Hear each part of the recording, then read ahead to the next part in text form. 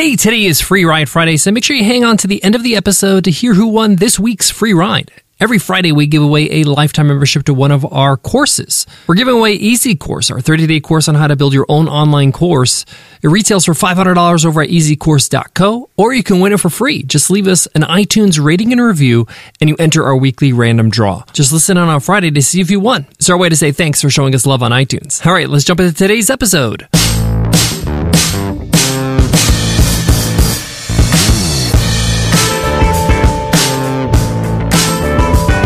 Heyo! Welcome to the $100 MBA show, because if you're not learning, you're not growing. That's why we deliver daily 10-minute business lessons for the real world.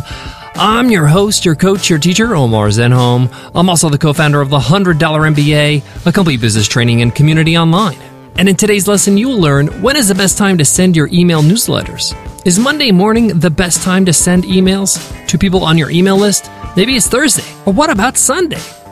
Many people wonder, when is the best time to send their email newsletter to improve their open and read rates? How do you catch your email newsletter subscribers at a time that they're ready to read? In today's episode, we discuss exactly how to find that out for your email newsletter, as well as what's worked for us and how we got to that point to find that out. So let's get into it. Let's get down to business.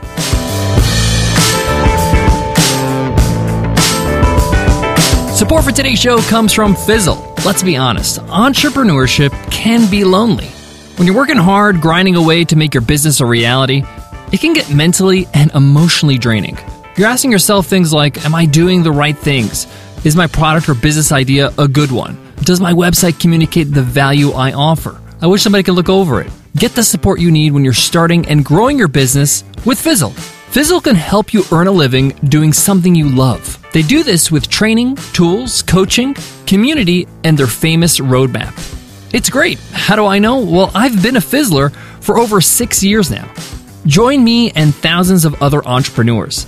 Get a free 14-day trial and support the show by going to fizzle.co/Omar. Again, to get started with a 14-day free trial, go to fizzle.co/OMAR.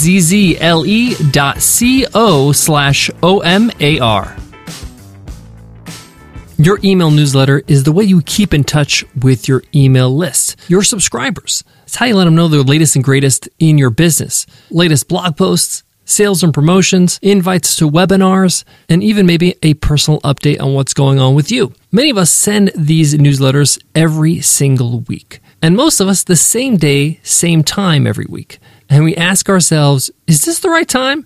Is this the right day? Are my open rates suffering because of the timing I'm sending these? Well, in today's lesson, I want to explain to you how to nail the best time and day for your newsletter. Here's the truth. It's going to be different for every single business, because every business has a different demographic of audience, different market, different habits.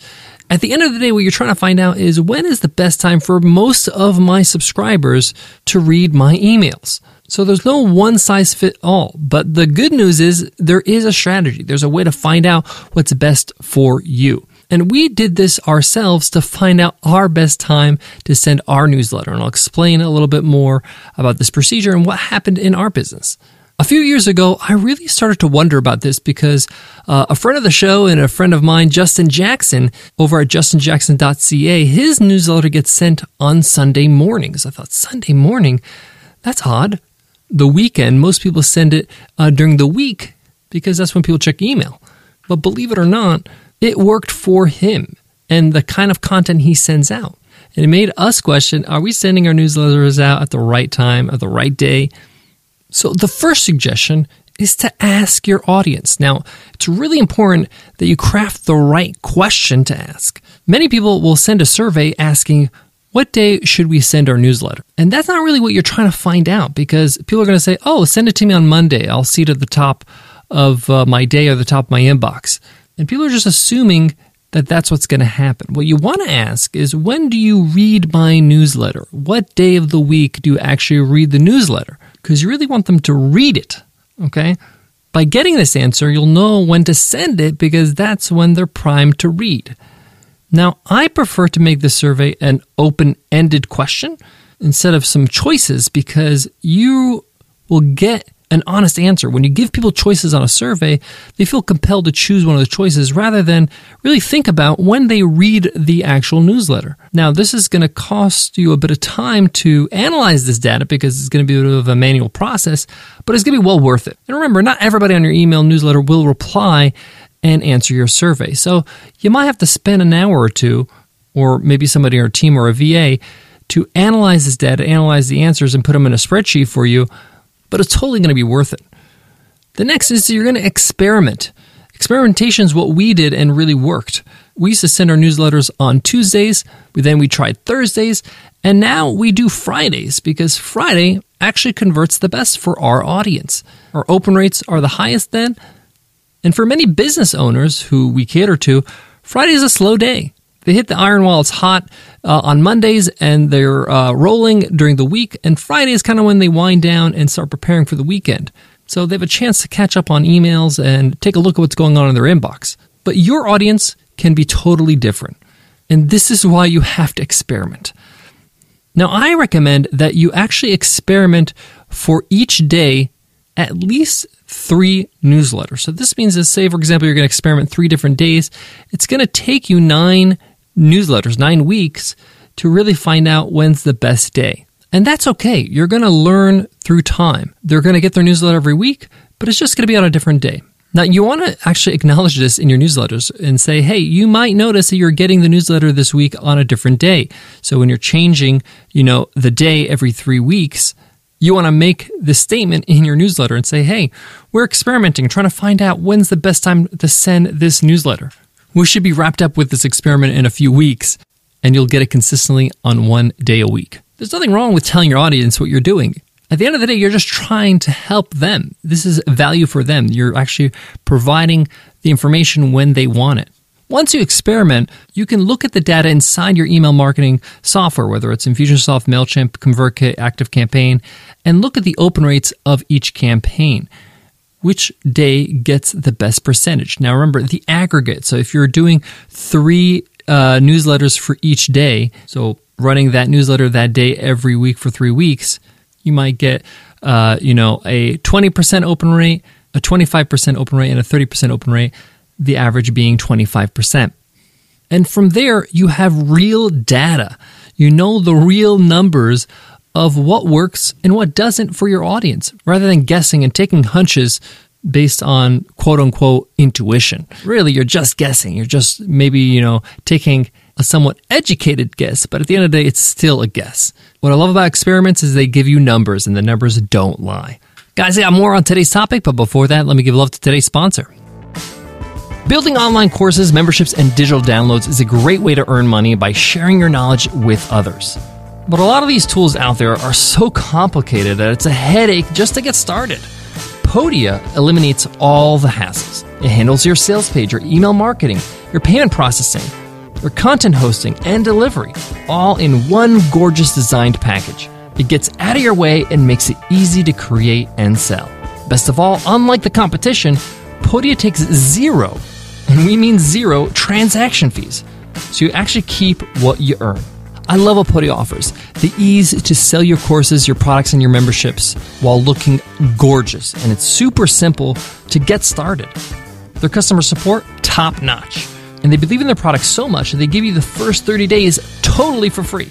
There's no commitment and there's no credit card required. Just try it, and if you love it, just hang on. If you don't pay a dime. So there's no excuses. It's never been easier to get started and make money from your passion.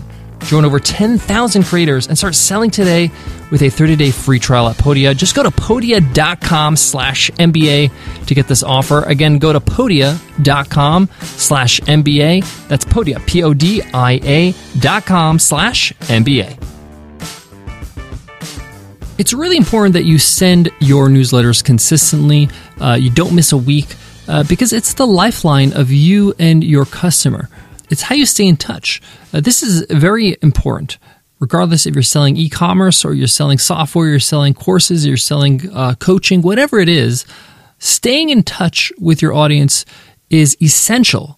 Because if you don't stay in touch, it's really hard for you to really get a response from them, to get them engaged when you need them engaged, whether you're making an offer, you have a sale, you have a launch, or you need information like you're giving them a survey.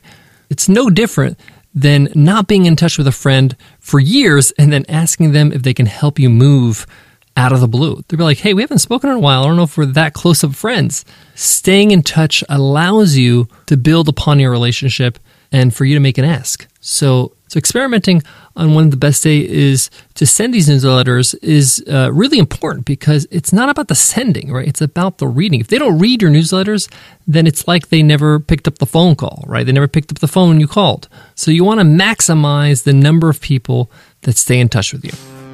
Thank you so much for listening to the $100 MBA Show. But today's episode's on over. It's Free Ride Friday. Let's see who won this week's free ride. And the winner is Kevin BZ. Kevin BZ says, thanks, 5 stars. I listen to the $100 MBA Show as a part of my daily routine. I've learned more than I can imagine. Thank you, Omar. Well, thank you, Kevin, for that amazing review. Your mission is to email me over at omar@100mba.net so I can hook you up with the lifetime membership to Easy Course, our 30-day course on how to build your own online course over at easycourse.co. Most pay $500, but you just won a free ride. Thank you for leaving us an iTunes rating and review. If you want to be like Kevin, just leave us an iTunes rating and review, and you can win a free ride just like him. Just listen in on Friday to see if you won the weekly random draw. That simple. Our way to say thanks for showing us love on iTunes. Before I go, I want to leave you with this. One of the most tedious and difficult things about running a business is you have to experiment, which means you're going to fail. You're going to get it wrong more times than you get it right. To get to the right answer, to get to the right equation or result, I should say. So you got to get comfortable with maybe not getting the result you always wished for every single time. That's what experimenting does. It's really, you're finding out how not to do something by trial and error, by trying to figure things out in that process. So you got to be okay with the error part, not just the trial part. The good news is that most people don't want to experiment. They don't want to go through the failure or the errors. And therefore, you'll have that competitive advantage because you're willing to do that. You're willing to, kind of go through a few failed attempts to get to the best answer, the best way to do something for your business. Thank you so much for listening, and I'll check you in Monday's episode. I'll see you then. Take care.